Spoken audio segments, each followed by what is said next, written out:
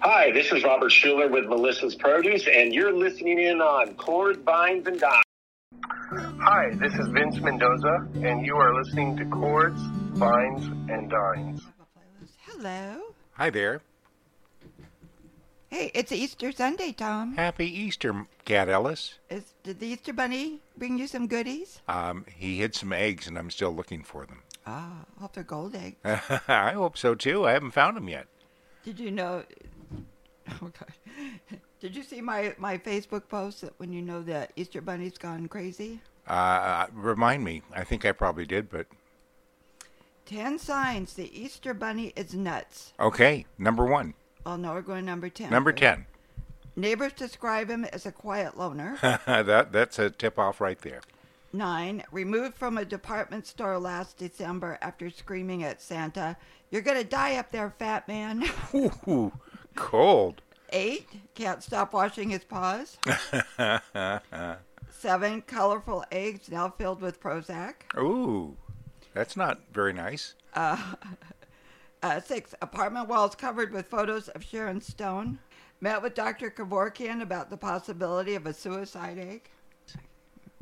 4. Rotting corpse of Energizer Bunny recently discovered in his crawl space. Oops. Number 3. Won't come out of his compound in Waco, Texas. Number 2. He's hippity hopped up on crack. Ooh. And number 1. Keeps rubbing himself for good luck. Oh, my goodness. Oh, and happy Easter. On that Easter. note, our official produce sponsor is Melissa's Produce. Yes. And we can't thank them enough. This week, we're going to be receiving a package from them with the ingredients to make purple potato salad. But anyway, as far as I can tell, Melissa's does not have a phone app, but it's very easy to pull up their website, and you can put it on your home screen like I've done here. There's the pink glow pineapples that we recently had. Are those incredible or what? Oh, they're so good. They have things you can order for Easter brunch. They have you can celebrate Passover. And then, of course, they're still advertising the Ojai Pixie Tangerines. And the recipes, appetizers, beverages, desserts, entrees, salads, sauces and seasonings, side dishes, soups and stews, tips, videos. I mean, there's so much in there you could easily get lost. So our big thanks to Melissa's Produce, melissas.com. So who do we have on the show this week? We're, because of it being Easter, and I wanted to kind of go back to our good friend John Crutchfield. Wonderful. Crutch. He was our first musical guest when we relaunched for the relaunch, show yeah, in October. And so I went back and I pulled up his interview and just did his interview. I cut out all the other stuff of that show and just have John. And so we're going to replay John and his live music. And what a nice visit we had this past Wednesday at Mount Palomar Winery. Oh, with John and James? Yes, with the executive chef and the winemaker. Oh, that was so much fun. I've got to tell you, I did like the sherry. And we're going back for brunch, aren't we? Yes, we are. Yum. We won't be able to go for a couple weeks. But that's fine. We'll get there. We're going to be at Nam Show next week. We are. Yippee. Yay. But we got to taste the sherry right out of the barrel. And we took a tour of the Solera, which it's just incredible. There are all these very old barrels, and they're sitting. You do everything you shouldn't do to make wine. You let them cook. It turns caramel, and and you said, I don't like sherry. I didn't say it like that. I was thinking that way, but that's not what I. But you liked this, didn't you? I did like it. The first thing I tasted was like the caramel. Caramel, yeah, it's really exceptional. It was really pretty color. Yep.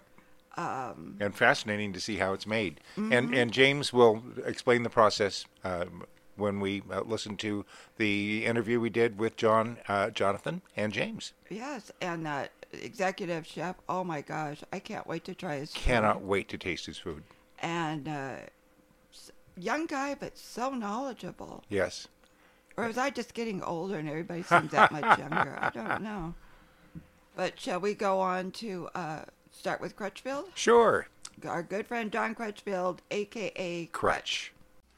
And we're so delighted to have Jogn Crutchfield with us today. Hello, Crutch. Thank you very much. It's wonderful to be here, and I'm so happy for you guys to be relaunching. I know I was not here back in the day when you were doing your show, but I've heard nothing but great things about it, and so I'm sure everybody will be happy that you're back on the air. John, you've been out in this area now. Well, I've known you for about 2 years, 3 years? I think longer than that. It goes back pre-COVID. It goes back pre-COVID that I met. I moved out here about 4.5 years ago. Okay. And I met a lot of the local community, and especially the music community, pretty much right out of the gate. I got very, very lucky. It just so happened Robin and I live in historic downtown in Murrieta, and the first night that I actually officially moved in, we were sitting around talking about what we were going to do. That was back in the day when it was just me and Robin. Yes, I remember those days. And so we got on the phone. God bless the internet, and we got on the phone. We just looked for live music, and in those days, the wine ranch was called LaGrange, and George and Grace were playing there on a wine up Wednesday, they called it, or something. And I said, that's right down the street. So literally, we got up and walked down to the wine ranch. It was like only their first or second Wednesday, so there wasn't a big crowd there, but George and Grace were there, and we sat and watched them play, and during the break went up and started talking to them, and it was wonderful. It was magical, and there was a number of other people there that I met that night, Lisa Villarreal and some other musical people. I think Danny Chiarfaglia came in that night. George and Grace, who got married since. Yes, they just had their first anniversary. Yeah. They're on Maui right now. Good for them. Yeah, exactly. Color me envious. One of my favorite islands in the world for sure. Yeah. I spent a lot of time in Hawaii growing up, and I spent most of my time in Oahu and Waikiki. But my sister moved over there to Maui about 40 years ago and lived there until she died. So I always had a great vacation home to go. Wow. That's a gorgeous island. It's beautiful. I haven't been there in ages. But I went to Oahu and, what was the other? Oh, Kauai. I love Kauai. Kauai is probably the most beautiful because it's the most natural. It's the waterfalls. Least touched by civilization. It's funny. My first trip to Hawaii, I was 10 years old, so that would have been 1963. On Waikiki Beach, between Fort DeRussy and Diamond Head, there were 3 hotels. Wow. I was about the same age, and I remember that you could see Diamond Head. Yeah. There weren't any high-rises. There was nothing. It was just Diamond Head out there. And we had such a great time, Tom, that we went every summer. My dad decided that was going to be our vacation spot. So from age 10, from 63 until about 75, went every summer, and every summer there was at least 2 or 3 new hotels on Waikiki, and within 10 years, it was wall to wall. It was wall to wall from the whole beach. Hey, I met you at an open mic. Was it at Mad Mike's? No, it was at T.J. Carter's. Yeah, Carter's. I think that's the first time I met Braden. That was probably the first time we were there for the open mic, and he's my little music man. Oh yeah. For those of you who don't know, Braden is my 13-year-old grandson, autistic grandson, who loves live music, and we went there for open mic, and he met John, and you two have been best buds since. Best buddies ever since.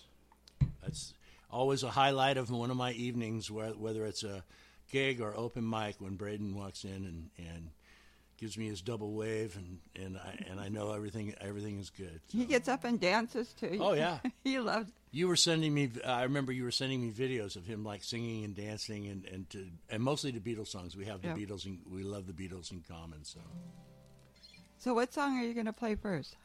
This is an original I wrote back in the 90s. It's essentially about what happens when you have a close relationship with somebody. It can be a marriage or a friendship or even brother-sister probably. And you have some sort of an argument or disagreement or difference of opinion, and you don't resolve it. And I've always found that those things kind of fester, and then if they don't get resolved, months later or years later, you can be having a discussion or a disagreement about something else, and 5 seconds in or 5 minutes in, you're arguing about the thing from 3 years ago that you never resolved. And obviously that comes from personal experience, but I find it's pretty universal. So this is a song I wrote about that. It's called Echoes from the Past, and so you'll see how it works, and you can start thinking about your wines as I'm playing.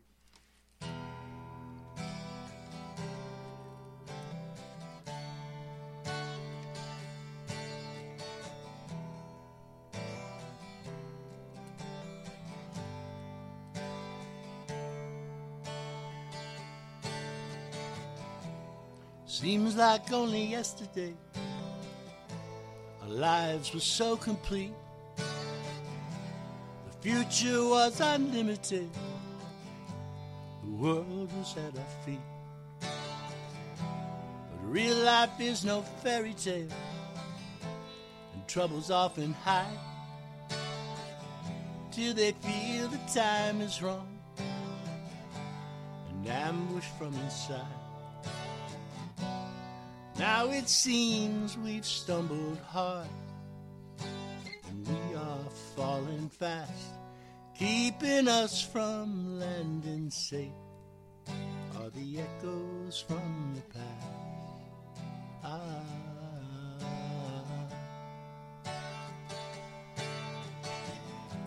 We climbed our share of mountains and shouted from the top. Times it seemed our growing love would never ever stop. We stumbled sometimes on our way, at times we even fell, but always helped each other up and kept on just as well. Now we face a crossroads, wondering if we're gonna last. The brightness of our future dull by echoes from the past.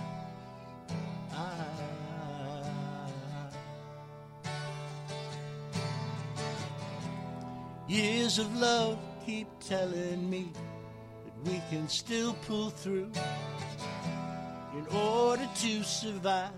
I know what we must do.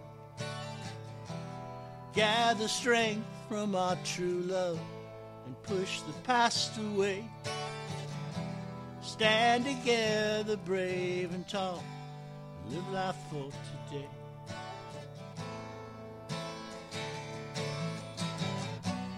I believe that we still have the chance. The die are not yet cast. The beating of our loving hearts can still the echoes from the past.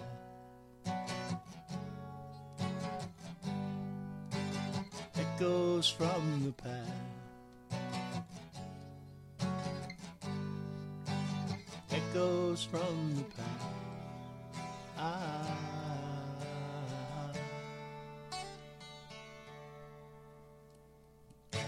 Bravo.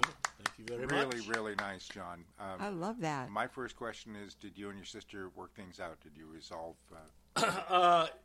Actually, that was inspired by a disagreement with my wife. Oh, your wife. Okay, excuse me. You're then And wife. yes, we absolutely did. But I will tell you this. At the time I wrote it, it was not resolved. Okay.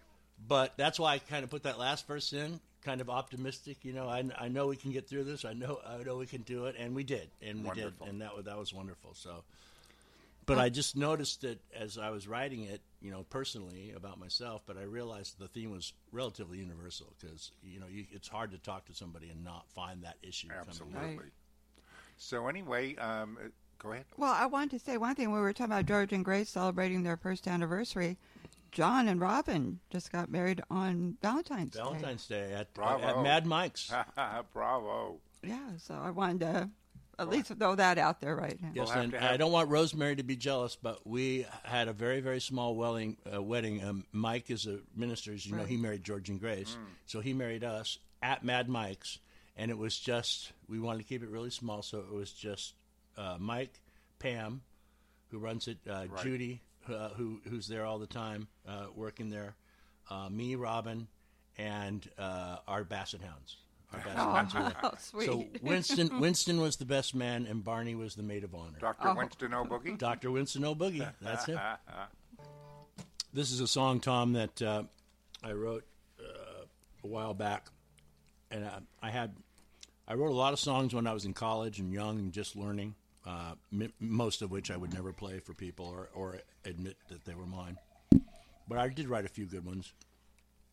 And then I went off into my careers and spent the next 25 years practicing law and doing things where the guitar took a back seat. And, you know, I always played it, I always had it around, but I didn't perform. So for some reason, and I can't even explain why, but in the mid 90s, late 90s, I was teaching, and so I actually had some. I left the practice of law, and I was teaching and working at a university, and I had much more spare time, and so I found myself going back to and writing some more songs, and to my chagrin, as I looked back over my catalog, such as it was, of songs, virtually every song was about heartbreak, or, you know, she broke my heart, or, you know, I love her so much, or, you know, the echoes from the past, or relationship kind of stuff, which was all fine, but it didn't say much for diversity. So I literally sat down and said, okay, I'm going to write a song that has nothing to do with relationships. And it wasn't easy, because I was obviously constantly being pulled the other direction. But I remembered a lot of my good teachers in school always said, whenever you're talking about writing, if you want to write, and if you want to write anything with passion, you got to write something that you feel strongly about. So I said, okay, we're going to eliminate the romantic, the relationship side. What is it that I feel strongly about? And the first thing that popped into mind was opinionated people. People, and opinionated without reason. I mean, I don't mind people having opinions. Everybody has opinions. But oddly enough, this was written in the 90s, even though it sounds like it could have been written today. I'm pretty proud of this song. And also, most of the songs that I've written have the same kind of structure and mood as the first one that I played for you. That seems to be where my strength is. Okay. But I wanted to do something different in terms of tempo and well. So this is a total adventure for me, but it's one of my favorite songs. It's called One Way Mirror, and it has to do with, as I said, opinionated people. So I haven't played it for a long time, so if I screw it up, I'm not going to tell you, because it's an original and you'll never know. We'll never know.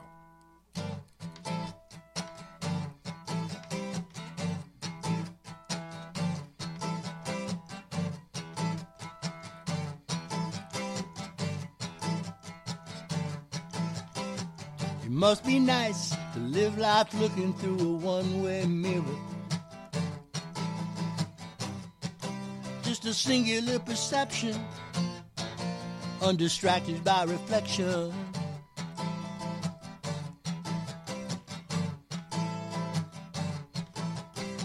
It's always nice to own the only point of view. It always seems so clear and clean when only one side can be seen.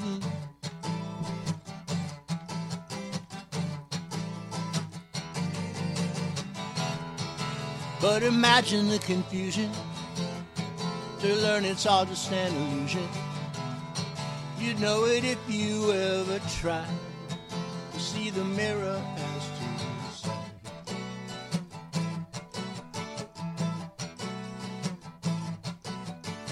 Now kings and emperors get used to seeing things their own way.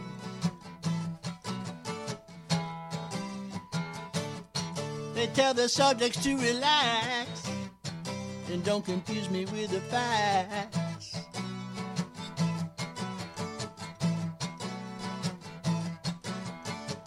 Mirror, mirror on the wall, can I just decide it all? Listen with selective ears, and you'll hear what you want to hear.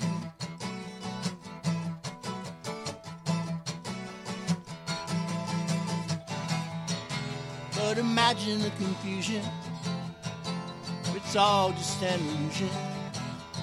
You know it if you ever try to see a mirror has two sides.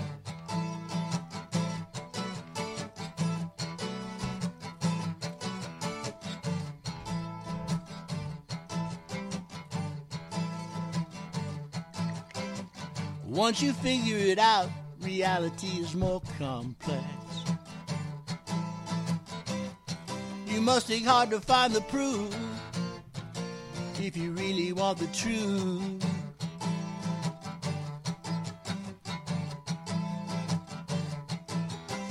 And nothing worthwhile ever comes around the easy way.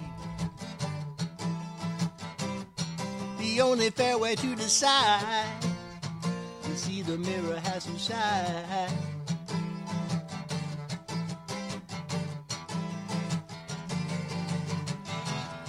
Then you can handle the confusion, demystify every illusion.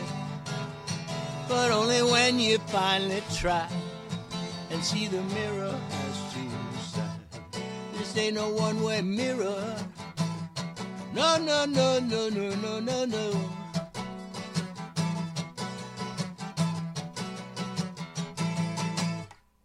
Very nice. You're listening to John Crutchfield, and this is Chords, Vines, and Dines.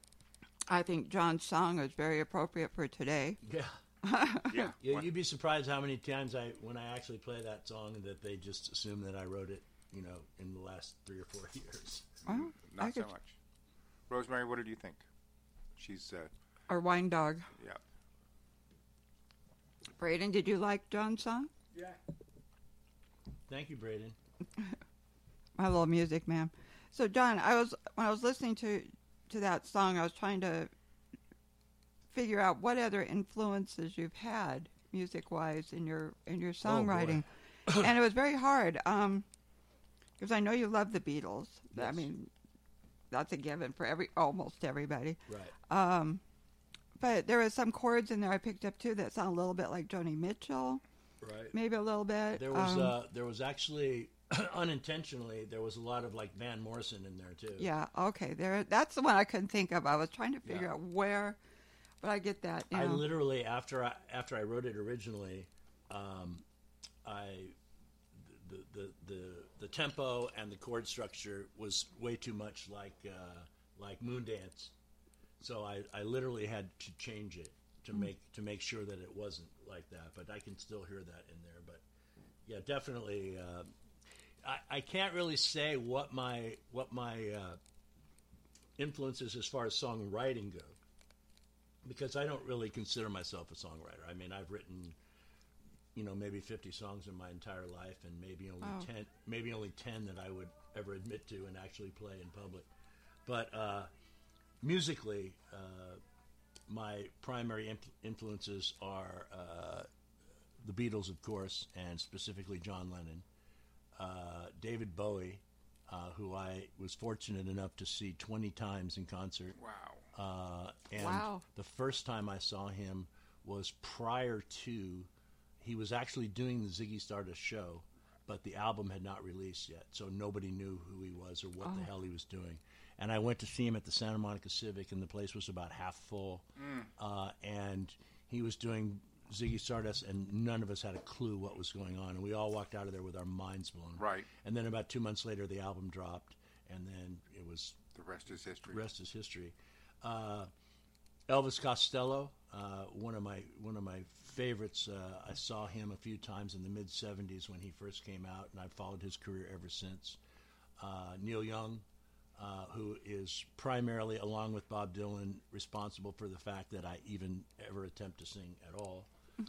Because when I was young and learning how to play the guitar, my friends would say, because I would just play the songs, and they would say, Crutch, you got to sing.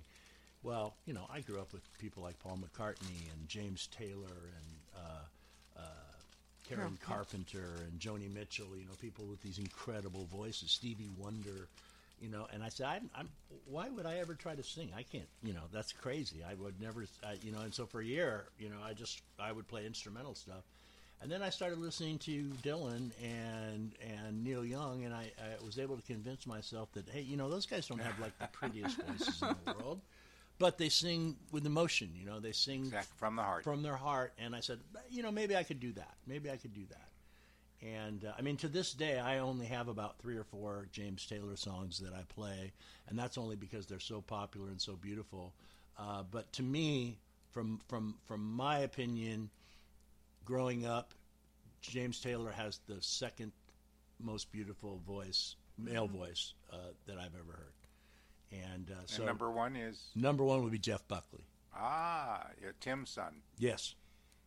And sadly, he only had the one album before he passed. But of course, his version of Hallelujah is iconic.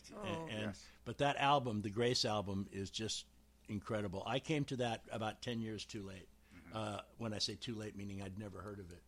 I was over at a friend's house. It was after a gig, and we were playing guitars and jamming till about 3 in the morning.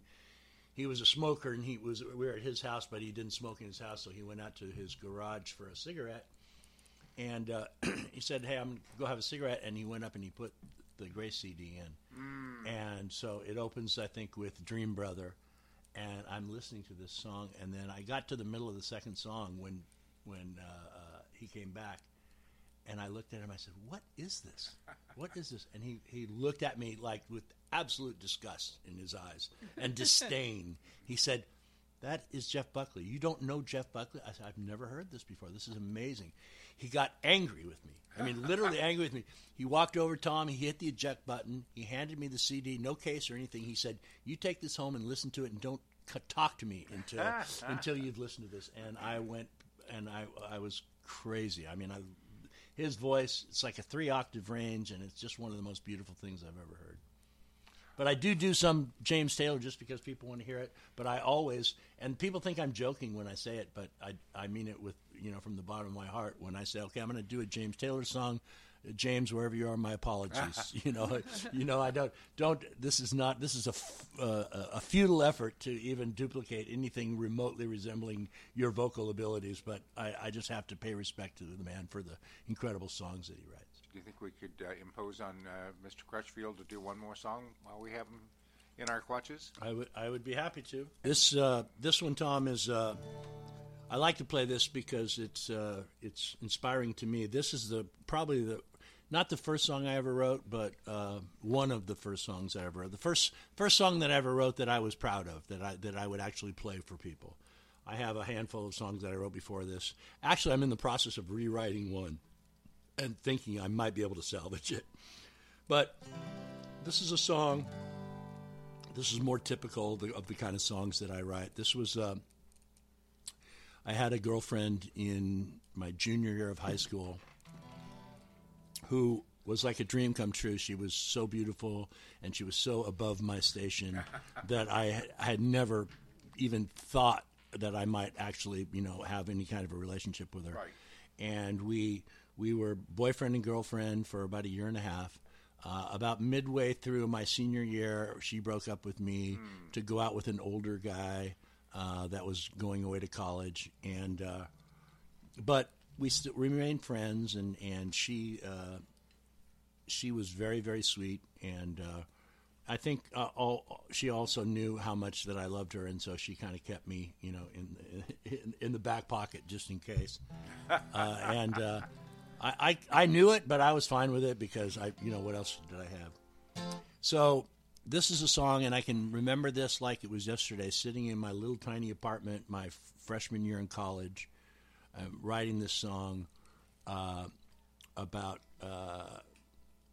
her and my feelings for her, but also knowing I had to know this at the back of my mind. I'm thinking about this in reverse, in retrospect. But as I was writing the song and I listen to the words now,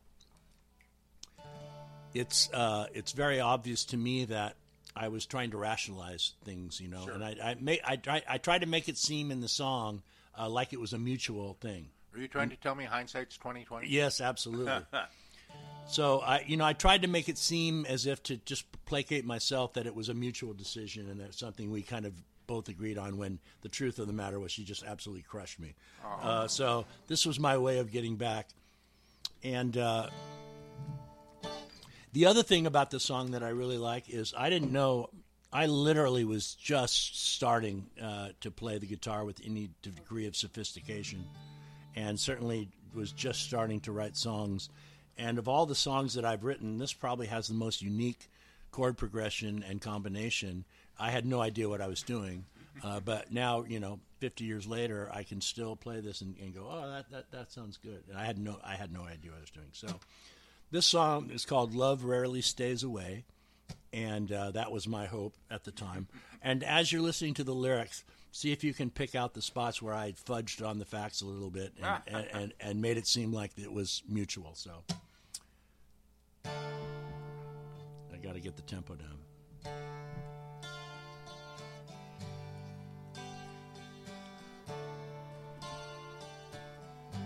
we go. Time does travel, and all things with it change. It's a shame our hearts can't remain in love eternally. But time runs a course no one can see.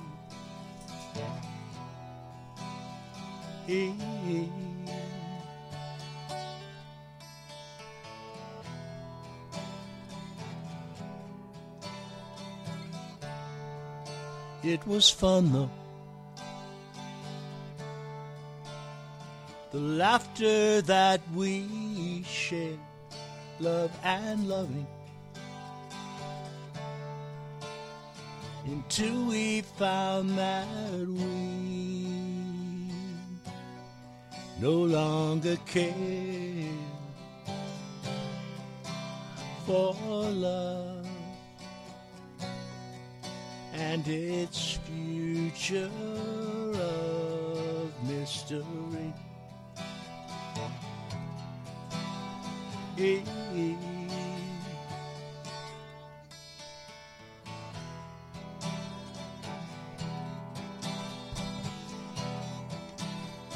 And love, it's crazy.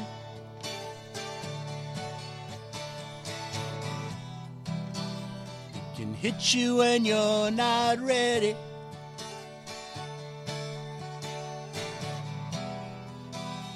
With no regard for time or place, or the length of its stay. Hey, hey.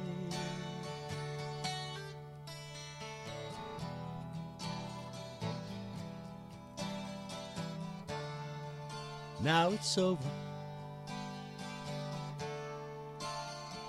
Nothing left to say.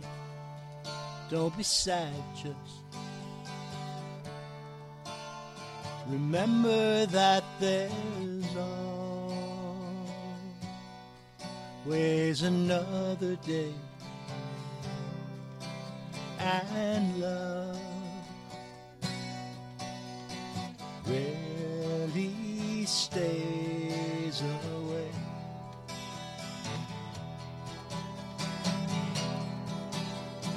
Love, it's crazy.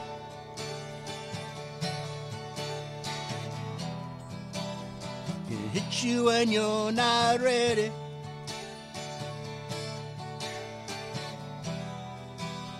With no regard for time or place, or the length of its stay. Hey, hey.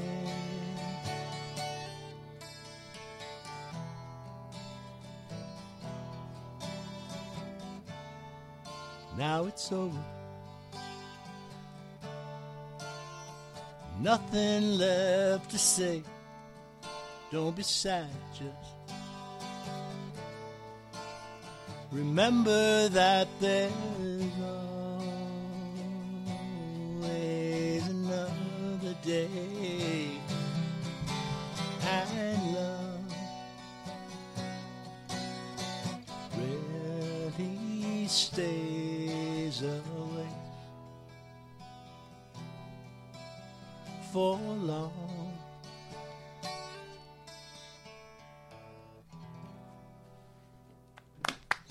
Thank you very Bravo. much. That's I John love that. Crutchfield, and you're listening to Chords, Vines, and Dines. Don't you just love him? I do. I love his music. I love his spirit. I don't think you could find a bigger Beatles fan on this planet. Maybe me, but he just loves the Beatles. Or maybe Braden. Or Braden, yes. Yes. Yeah, he's just an incredible person, and just he plays all the time, and he plays a lot too with my friend Mark Cordova. Yes. And A Mark's- wonderful harmonica player. And we have to get Mark on the show. We do. And I would say go to Crutch's Facebook page. If you go to Facebook and look up John Crutchfield, I'm sure you'll find him, and that's where you can find out where he's performing. Yep, exactly. So, shall we get on and, or do you want to play the game of food before Let's play a game of food. Okay. Pick 2 cards, any 2 cards. Oh, jeez. Well, you picked 3. You want to start? Okay, wait a minute. Where were we at?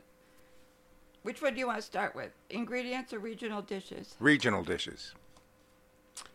This chewy, starchy mass of mashed plantains, cassava, or yams, and a staple carb in West Africa that accompanies soups and stews. Okay. Does that make sense? It does. Okay, oh God, I can't even pronounce these things. A, jollof, Jollof. Okay. B, mofongo. C, fufu, F-U-F-U. Okay. That sounds Hey, kind of dirty. Pardon me? D, or thibo, D-J-E-N-N-E. Okay, well, I know it's either B or C, and I'm going to follow my gut and go with C, fufu. I hate you. Even when you're guessing, you're right. Well, I watch food shows, and I've heard of fufu. But West African? Well, Anthony Bourdain went yeah, all over yeah, the yeah. world. All right, my turn. Okay, Categories: cooking tools and techniques. techniques. Emergency rooms have seen so many injuries associated with cutting this food that doctors have termed the problem blank hand. Is it A, bagel hand, B, mango hand, C, avocado hand, or D, coconut hand? Oh gosh, I would say coconut. D. Okay, it's got to be bagels. I would never guess this. Avocado. You're kidding. I am not kidding. No, I disagree. Coconut. Those are the hardest little things to cut. Okay. Or you just take I guess you take a hammer. You don't really use anything to cut. You just take Right. a hammer. Okay, your Ready? turn. Okay. Ingredients. Okay. What species of fish does black sea beluga caviar come from? Sturgeon. I knew that one. You want to hear it? What are the other choices? Salmon, black cod, lionfish, or sturgeon? I knew it was sturgeon. That's an easy one. God. People and pop culture. Okay. Which food or ingredient has not been used to make Nickelodeon's edible green slime? Is it A, cornstarch, B, pudding mix, C, applesauce, or D, oatmeal? Which has not been used to make Nickelodeon slime? Oatmeal. Cornstarch. Cornstarch. They have not used cornstarch to. Well, shows you what kind of mama cat I am. I don't pay attention to Nickelodeon. Okay. All right. So the game of food is done for this week, and let's go on to our visit with Jonathan and James from Mount Palomar. Sound good? Sounds wonderful.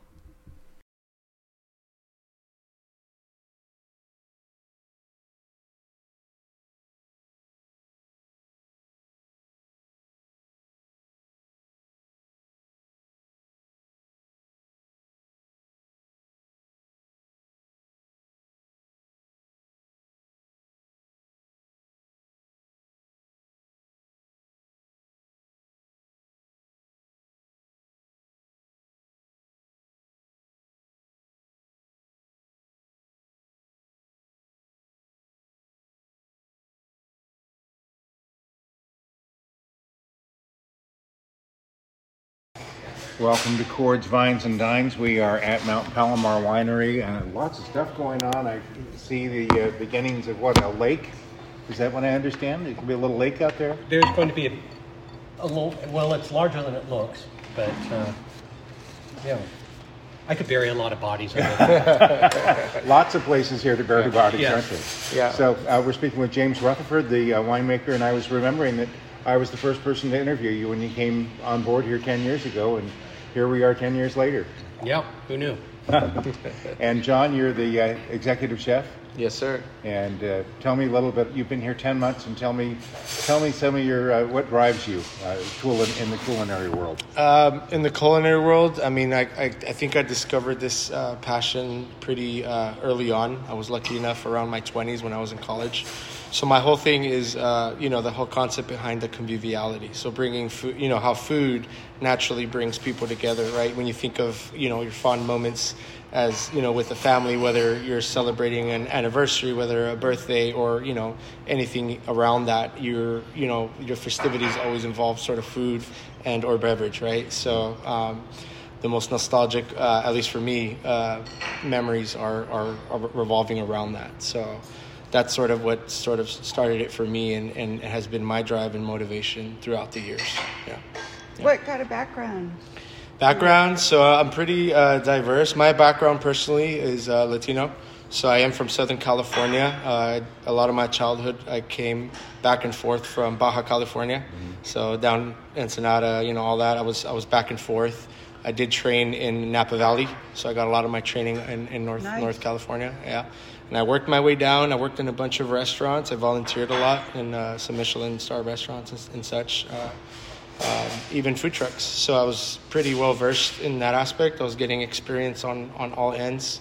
And then I landed back home in San Diego and did a lot of my training in La Jolla. So I was there for quite a few years and moved up here and just now digging my roots in the wine country. Yeah.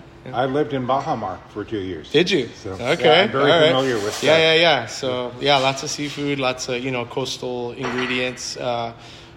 Taking things that are very humble and making them great, is really the staple down there. And a lot of what I do is, again, directly connected with that. So, yeah. Are you using your own recipes or do you? Absolutely. So back when I was a sous chef down in San Diego, kind of on the side, I would write my own recipes and adjust them and experiment. The chef we had, had amazing food, had amazing ingredients, had amazing concepts. But I've always, liked challenges, so I would challenge myself to recreate these or create a version of it or make a completely different dish with components that were my own, as I would like to think. So, I was working on those throughout the years, polishing them up, and once I moved up the ladder a bit, we would put them into effect and trial and error and work on them. And even till now, you can't. I tell everybody you can't learn everything in the industry; it's so vast. So. Here you've got James Rutherford by your side. Absolutely. So you have this beautiful palette of wines to choose from. When you're, how much do you incorporate wine into your food? So we're right around the corner of really expanding on that regard. We do it at every chance that we can. But we're really going to tie in, like right up front, our bar program. Mm-hmm. So we're going to be doing wine cocktails and, with that, pairings. You got to have the pairing, the beverage with the food with the beverage so that they work and almost leverage each other to what is an amazing experience. So that's where we're at right now. Yeah. Wow. Yeah.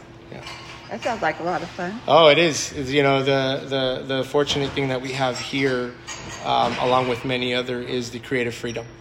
So we're allowed to really expand our wings, bounce off of, what the great talents are here and really exploit that and use that to, our advantage. So, yeah. And are you open lunch and dinner now? What days, what hours? Exactly. So we're expanding. Yeah, like I said, we're doing our brunch, lunch, dinner. Before we were doing kind of a late lunch type of deal. Brunch we have on the weekends, so we'll be doing those on Saturday and Sundays. Oh, wonderful. Yeah. So we'll open at 10 and 2:30, and we'll do sort of a cutoff for the breakfast items there, and we'll carry on with the lunch service until 4. Have you launched that, or is that coming? That's this last weekend was our first weekend, and it was great.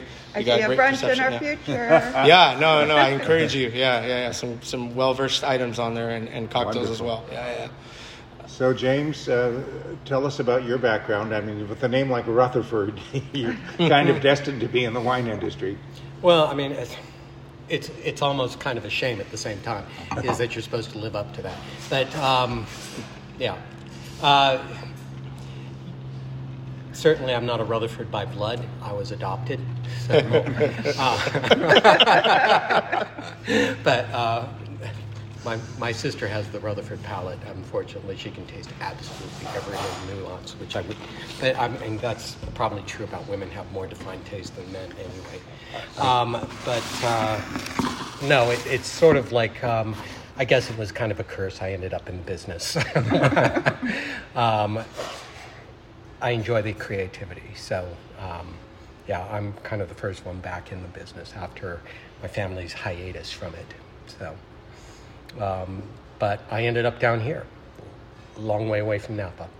Yes. So, but that's fine. I actually like this better than Napa. So. And you've seen a lot of changes here at Mount Palomar in the 10 years you've been here, and extensive vineyard planting. Am I correct?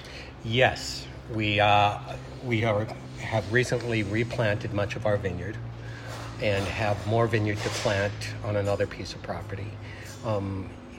It's a little scary, the amounts, but it's a broad palette of different things that we're going to be having. A few things different than what we had before. We're adding more Italian varietals.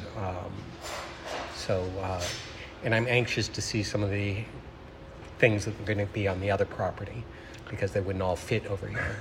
But we have a great big planting in encore out here, which is not easy to find, as well as Nerdala out front. So those are our new additions to the palette here. Now, where'd you get your grapes from that you're planting, your new grapes? Oh, a nursery up in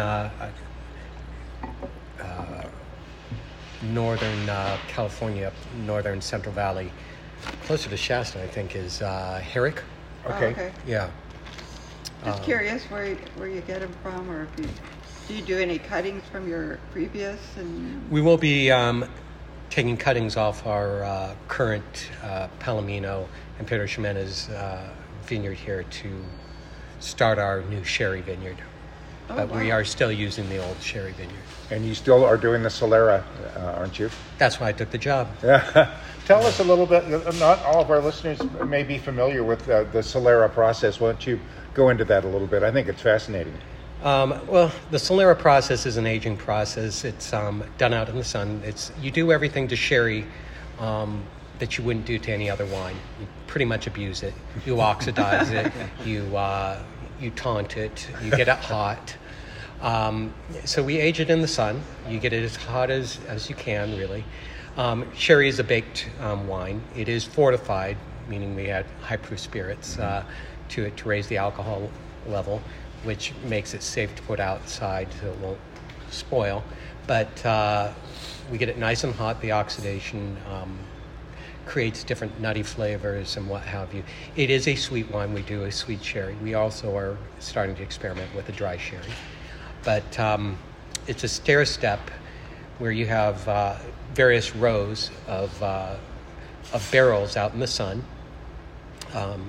which is more the modern container, because the original containers in a Solera would have been clay. So you stair step these containers out in the sun, with the bottom row being your first row. Ours was started in 1974, so if you see a Spanish sherry, it will have, if it has a date on it, that's when the Solera was started. We can't do that in the U.S. because of our labeling laws. We can only put vintage. This is a non-vintage product. Our Solera date is 1974, which means the first row was laid down in 74, next row 75, 76, 77, so on. After 5 years, you go back to that first row. You take half the wine out of those barrels, leaving half the wine in. You bottle that wine you took out, and then you refill from the row behind it. So that leaves still a little bit of that 1974 wine in those barrels. So, yeah, what was some of you weren't even here in 1974. Yeah. rub it in. It's crazy to see those barrels because they're little insects that kind of burrow in, and you have to keep patching them because, I mean, they're holy. They call it the angel's share. I think it's really the demon's share that they take out of it. But they tend to leak. Maybe clay would have been a better container. But we do get barrel bores. And during the hot weather, I am out there the first thing in the morning, tapping in, plugs into those barrels, keep them going. So, yeah, it's you must be vigilant. But truly, I would say about having a Solera, it's like I said, I saw that and I took the job. It's like something you read in, when you're in the university studying, wine production. It's like pornography for winemakers. I go out there and I'm in the bookstore, the adult bookstore. So, yeah. But we are somewhat known for it. I mean, it's a niche market, but people, I don't like sherry. Well, you haven't had our sherry. Oh, it's good. Yeah. Yeah. Mm-hmm. Exactly. That would be me. That would be Kat. Yeah. So hopefully you'll get to persuade her. Yeah, I mean, it's. I'll try. I think a lot of people just haven't had good sherry. Right. We're drinking your Sangiovese right now. It's delightful. Tell us a little bit about the Sangio. Well, I always say Sangio is the good child. Is the good child in the vineyard. Is the good child in the cellar. It is a no muss, no fuss sort of grape. Most planted grape in Italy. It's an old grape. We have 4 clones. And it's an older variety, the number of clones that it had. When we had the old vineyard, we had up to 7 clones, but we're down to 4. But they're very good clones. But it is that is 100%. A lot of people are confused with Sangiovese because it's often blended and the color changes, of course. So they don't know that it does have that sort of blood color with that little bit of browny blood color because it is translates to the blood of God. So, yeah, you notice with 100% Sangiovese, most Sangios are mixed, particularly if it's a Chianti. It's traditionally very mixed. What are some other wines that are unique to Mount Palomar, grape varietals that you won't find in most other places? Well, we till recently had our own clone of Cortese, which has been, the mother block has only been taken out, and that's set for replanting. But we do actually have our own clone, meaning it came to us as the only planting in the U.S. Wow. So it's not very common. I think there's only one other planting in California. But I'm excited to get that back. We've actually had the most success with it, I think, as a white port. Oh, okay. It's high acid and pear tones to it. Really work very well with port. I think most people would not care for the Italian style. Americans would not have the palate for the Italian style Cortese because it is typically styled as agave would be to kind of take the enamel off your teeth. High acid and has to be with food. Well, I think I like wine should always be able to go with food, but it should always be able to enjoy it by itself, stand alone. So, yeah, it is kind of an unusual variety. But, they grow it in the Piedmont traditionally. We get it riper out here. When I came here, we had to get kind of accustomed to what you're supposed to do with it. Yeah. And it's like, get it ripe. I mean, that is kind of the California American style, is fruit forward, which means we get our fruit riper. But, partly is because we have a different climate. We're down south here. We're more on a parallel with North Africa. Okay. So, I mean, we think of Mediterranean, but we're southern side of the Mediterranean in the climate, and we can get things ripe here. So I think probably, though, one of my favorite grapes here is Carmenere. It's one that was thought to be extinct. They have trouble growing it in its traditional environment in Bordeaux, but we can get it ripe here. So we have no problems. It does very well here. Now, the weather out here, we've had extended rains. quite a bit. What's it done to the vineyard? Anything? Has it helped? Has it hindered? Has it delayed anything? We were actually out early again for our bud break, but our problem has been controlling erosion since we have a newly planted vineyard without everything really established. That's been more a problem with rain here. As we sit high up, the feet of our roots are never really in low spots where will be subject to getting lots and lots of water. Very well drained soil. As I always say about wine, great wine districts, look for crappy soil. Decomposed, it's basically you can either herd on this soil or you could plant grapes. I mean, it's the small berries that give you the more concentrated flavors, which means you don't want overly fertile soil or or too much water. We sit up on kind of a mesa here, so and the soils are very well drained. We probably won't see a lot of that water once we get down into the growing season. You want those grapes to struggle, right? Yeah, torturing. Yeah. Torture is good for the soul. So, did I say that out loud? Never mind. Do you do winery tours? They're only by request. We're not really set up in this facility for winery tours. This is actually the oldest wine production facility in the valley. Callaway's an older winery, but they rebuilt. Right, exactly. So this is still the original winery. We do plan to rebuild, but it's not the pristine, show-offy sort of situation. It is functional. And it's about the wine. And it is about the wine. So, I mean, the flow doesn't really work well for taking big tours through, and we are really tight on space. And this guy's in my space a lot. He gets away with it because the food's been really good. So, well, that's a great entrance into your menu. Tell us about your menu, and I would imagine that you change with the seasons, right? Absolutely. So so like you said, I think you nailed it. For us, the seasons are what depict what goes on the menu. Obviously, yes, the chefs, I come up with the menu, we speak, we bounce off ideas, but it's really up to the weather, the land, and the impact it has on anything from citrus to herbs to, microherbs to proteins. The weather 100% dictates where we go with things. One year we might have a really amazing citrus, like this last season. We're jumping right on the bandwagon. We're using amazing citrus. Matter of fact, right down the street. So again, trying to really promote the sustainability and the local and hyper-local products that we're highlighting through our menus. So we like to use everything of what I just mentioned, not just good product. We look for the local items that are available up front, and then we outsource from there. So even down to our boards, I had them locally made, but handmade, mind you, straight out of a garage.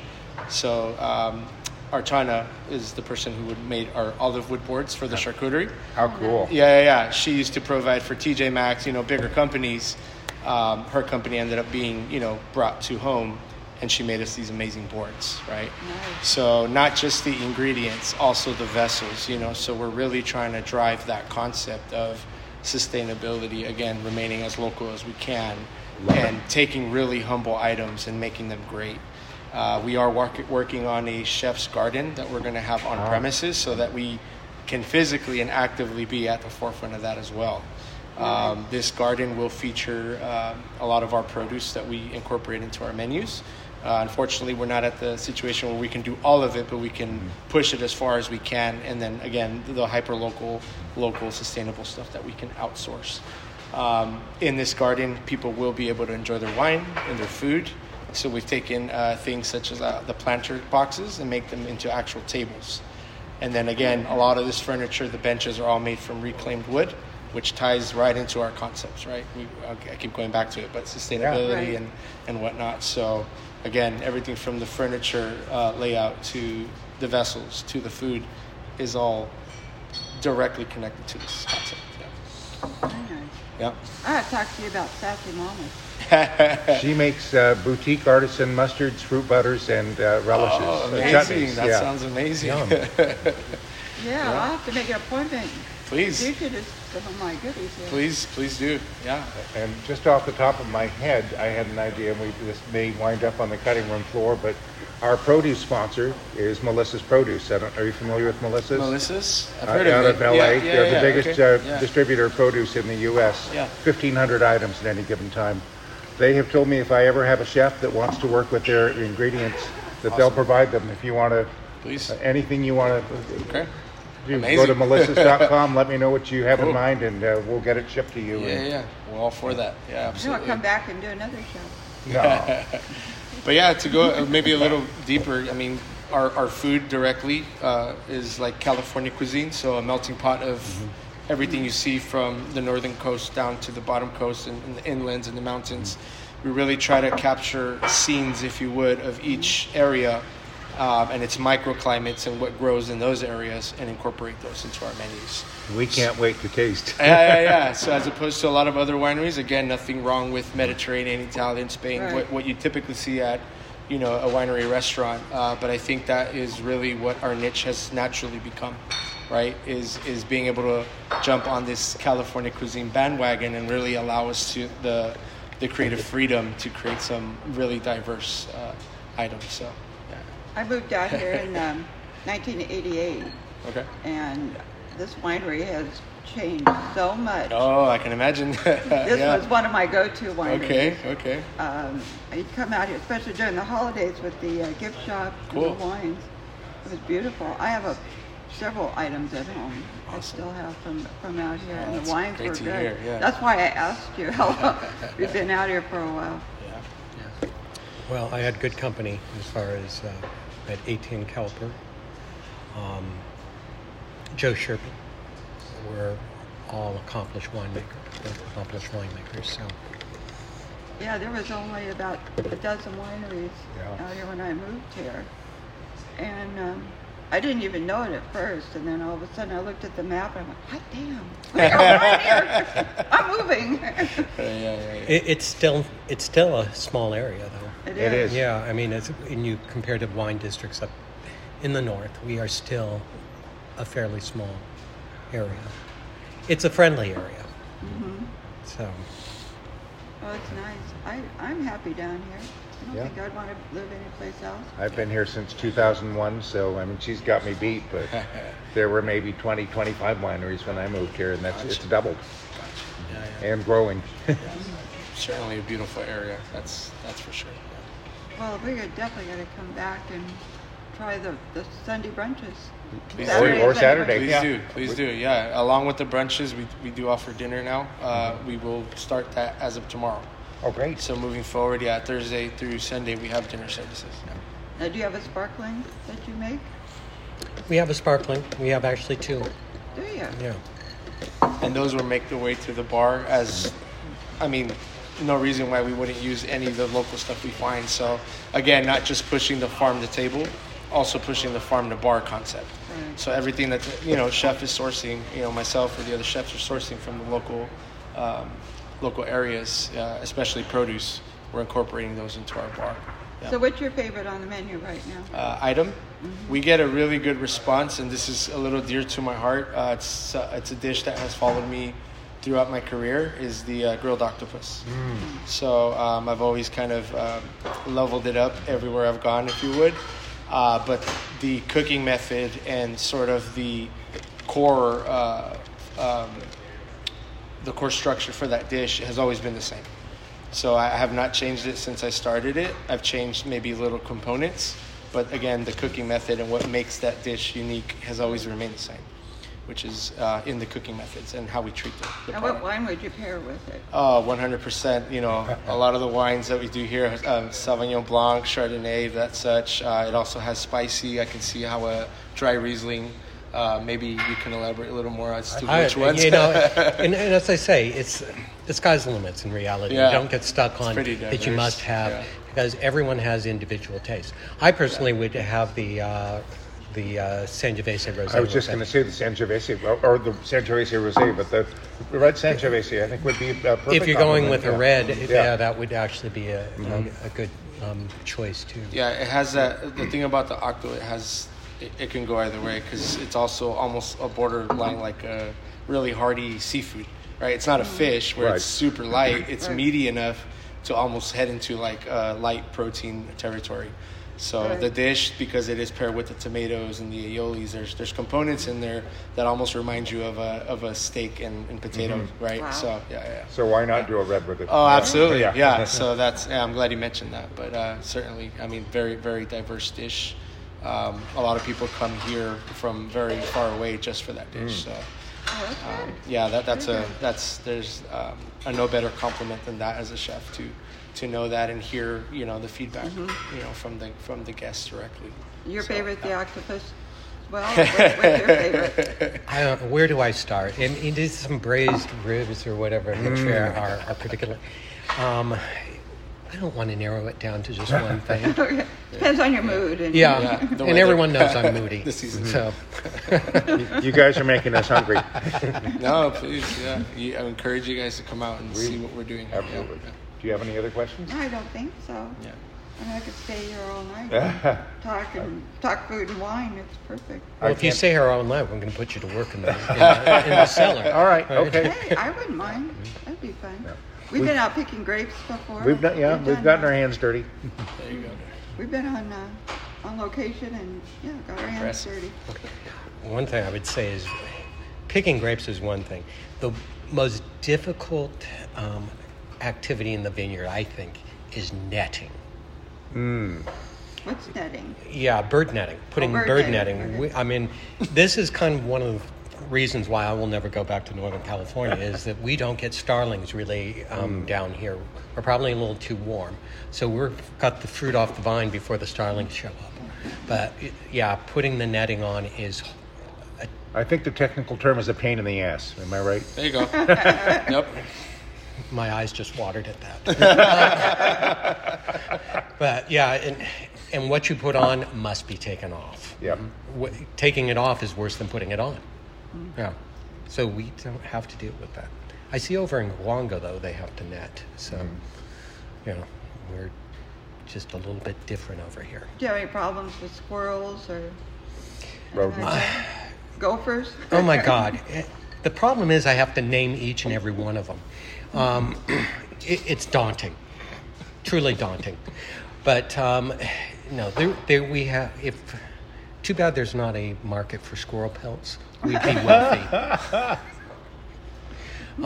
Any squirrel on the menu, chef? Not yet. And we probably don't want to advertise that we ever would even consider putting squirrel in there. No. My dog would like to get one of those squirrels. There is a particular squirrel, and it's named Amelia over here. She's always flipping me the bird every time I see her. Oh, that's funny. Well, I didn't think it was that funny. She looks like she's going to go after my family. Don't mess with the squirrel. Don't mess with the squirrel mafia. I have gopher problems at home, and they're so bold. They'll come right up and look at you when you're this far from the hole. Well, they have their own whole civilizations underground. They have their little gopher theaters, their little gopher freeways. They're all at my house. Yeah. They do. I actually wrote it till my front and backyard to get. That's the only thing I could do to get rid of them, and I still have one. I'm not kidding. You're breeding the perfect. You're selecting the most resilient, perfect gopher to take over the Gopherzilla. I expect my house to start crumbling down into the hole. That's where we get these sinkholes from. That's what happened on the 78. It was a gopher. I can't thank you both enough for your time, and thank you. I'm a big fan of your wines, James, and I've had your potato leek soup, which blew my mind, and we are going to be back to dine. Yeah, pleasure. Thank you. Oh, and you do those bacon fry things. Oh, stop! Yeah. We've got our not so secret menus and our secret menus. So. Oh my God! Okay. Yeah. If you guys come out, don't feel free to ask. Remember the bacon fry things. Yes. Wasn't that fun? I want some more of that beautiful wine. I guess who has a bottle of it at home? I might bring it for Easter dinner. Today. That's right. Go home and grab it and bring it back. I can do that. Okay. I can do that. Our thanks again to our official produce sponsor, Melissa's Produce. Go to melissas.com. They have typically at any given time 1,500 different items that you can order, and their delivery is exceptional. Everything is packaged well. There's if needed, there are ice packs in it. I've gotten several orders from Melissa's, and every single time they do not disappoint. They're exceptional. They have a special section at Staters just for Melissa's Produce. That's wonderful. They should. And although I found that turmeric in the regular section, but yeah, they've got so many things that I want to try. Yep. And so that's it for now. Quick reminder, if you have any suggestions, if you have any questions, you can email us, and it's hello@cvdradio.com. hello@cvdradio.com. We'd love to hear you. And speaking of Melissa's, we're going to be doing some contests in the near future, and somebody very lucky will get a beautiful Melissa's gift basket. Can I enter the contest? No. Oh, come on. No. I want the gift basket. Not for you. Oh, darn. No gift basket for you. I guess nobody related to us can enter the contest either. No. Oh, okay. All righty, then let's do this again next week. And you all have a nice Easter out there. Be safe. Watch out for that crazy Easter bunny. That nutty Easter bunny. The cute little bunny.